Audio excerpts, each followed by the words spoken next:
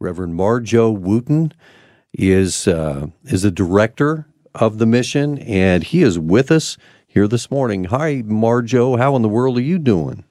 Well, I'm doing very well. How about yourself? We're doing great. Thank you for asking. We appreciate that. All right. Sure. So, man, how long have you guys been around doing God's work?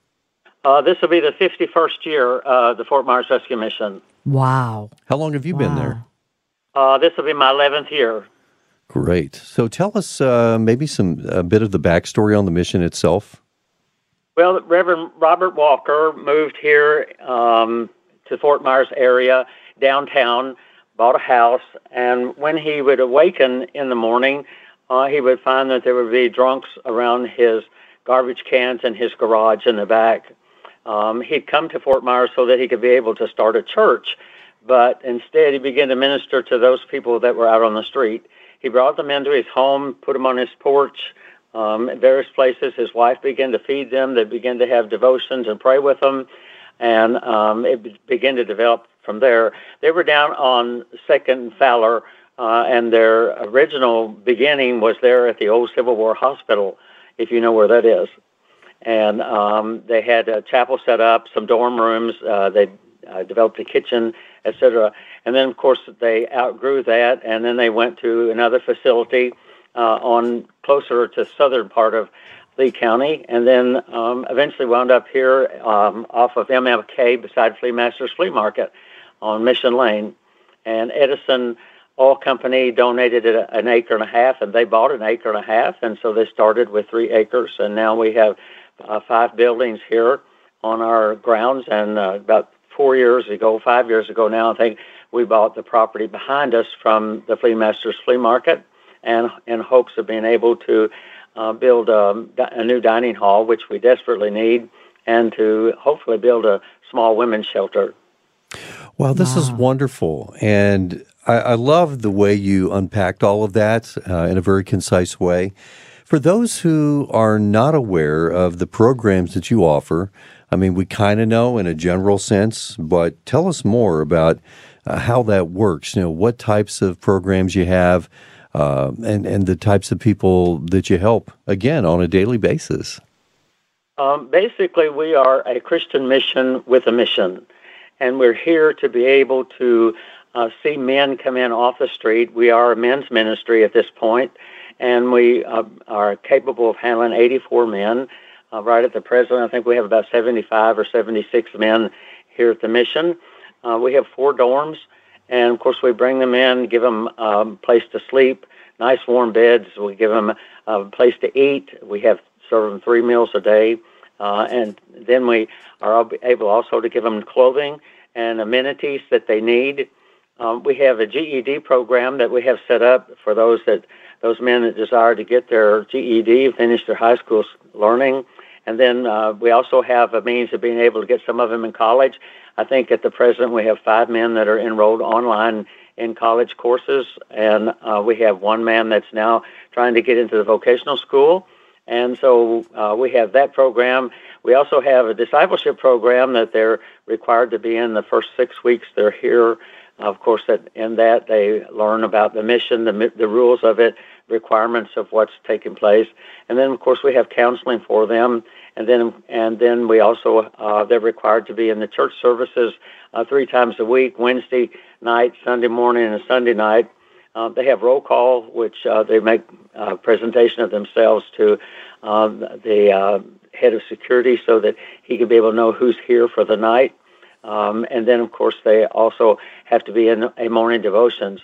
We encourage them to get jobs as much as we can. We try to stand behind them so that they can be able to get some decent jobs and get some wages and hopefully go back out into the world as a productive Christian. See, that's great because a lot of times the folks who are homeless are like, I would go apply for a job, but they tell me when I show up to apply that I need to have an address. Well, I don't have an address. And they're like, okay, well, you can't apply for this job. Can they use the rescue mission as their address? Yes, sir. Yes, sir. Great. That's great. They can do that. And then also, a lot of the men that come here have felonies. And sometimes they have jail time that they have under their belts. And a lot of people won't hire them. But we go out into churches, do deputation work in some of the local churches here, and find local businessmen that would be willing to hire our men. Wow, that's great. You're standing in the gap for these folks in so many ways. Do you have a story that comes top of mind, maybe that, I don't know, is near and dear to your heart about what you do, kind of exemplifies why you do it? Well, we had one young fellow that came in. This was the one that just really kind of stands out the most. I won't tell you his name, but he came in just as a young fella. He came to us from Ringling Brothers Circus, had come across from the Ukraine with a foreign circus, and as a result, he wound up being with Ringling Brothers. And then he got tired of that lifestyle and came here. Really nice, buff young man that he might be able to be something, amount to something, but he had no citizenship. And so he was with us for a while, and in all of his workings, he'd gone down to the gym and made out a deal with them that he would clean their gym for them if they would allow him to have the ability to use their facilities.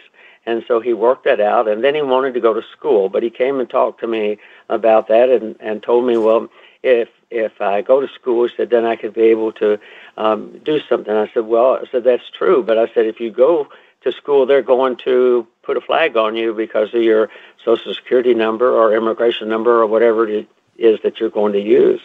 And sure enough, that's what he did. He enrolled in school, made straight A's. I mean, did tremendous.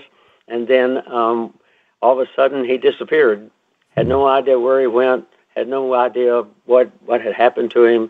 But he just disappeared, left everything here, and was gone. About 3 months later, he called me, and he told me what had happened, that immigration, sure enough, had caught up with him, sent him a letter, told him they wanted to talk with him, and he ran from them. He went to the other side of the state, stayed over there with an individual that put him to work in their antique shop, and as a result, he continued to call me. We continued to talk about his serving the Lord. He told me, yes, he went to the gym over there. He prayed every morning and in the quiet of the gym and was doing remarkably well. And I kept telling him, I said, you have to do the right thing. And I said, and you need to pray about this immigration thing. I said, if you pray about these things, I said, God sometimes honors us and favors us. And I said, and that's what you need to do. Well, he did. He made it a matter of prayer and then contacted immigration. They called him into their office and talked to him and told him because he was so industrious, he was not like a lot of the homeless individuals and immigrants that came into our country that did nothing. Because he was so industrious, they gave him his lifetime papers, his green card, so that he could be a citizen of USA. So then he joined the Army. That's what his whole desire was. He joined the Army, and now he's serving out in Oklahoma in one of the facilities out there. And it's just remarkable just the way the Lord led that young fellow. But if we try our best to teach our men, always be honest and do the right thing, God will favor you and honor you in that manner. He who honors me, the Lord says, I will honor. And that is God's promise to us. That's exactly right. Marjo, thank you so much for spending some time with us. The website for folks to check out your work there is FortMyersRescueMission.org. Easy to remember. FortMyersRescueMission.org is the place to go. And I would imagine that, obviously, if you'd like to support them financially, that's very, very helpful. But also, if folks want to volunteer, they can help you out, can't they? Yes, sir. They certainly can. They can come in and volunteer in our kitchen. If they have skills, we have an electrician that works at the hospitals here that comes and helps us with our electrical work.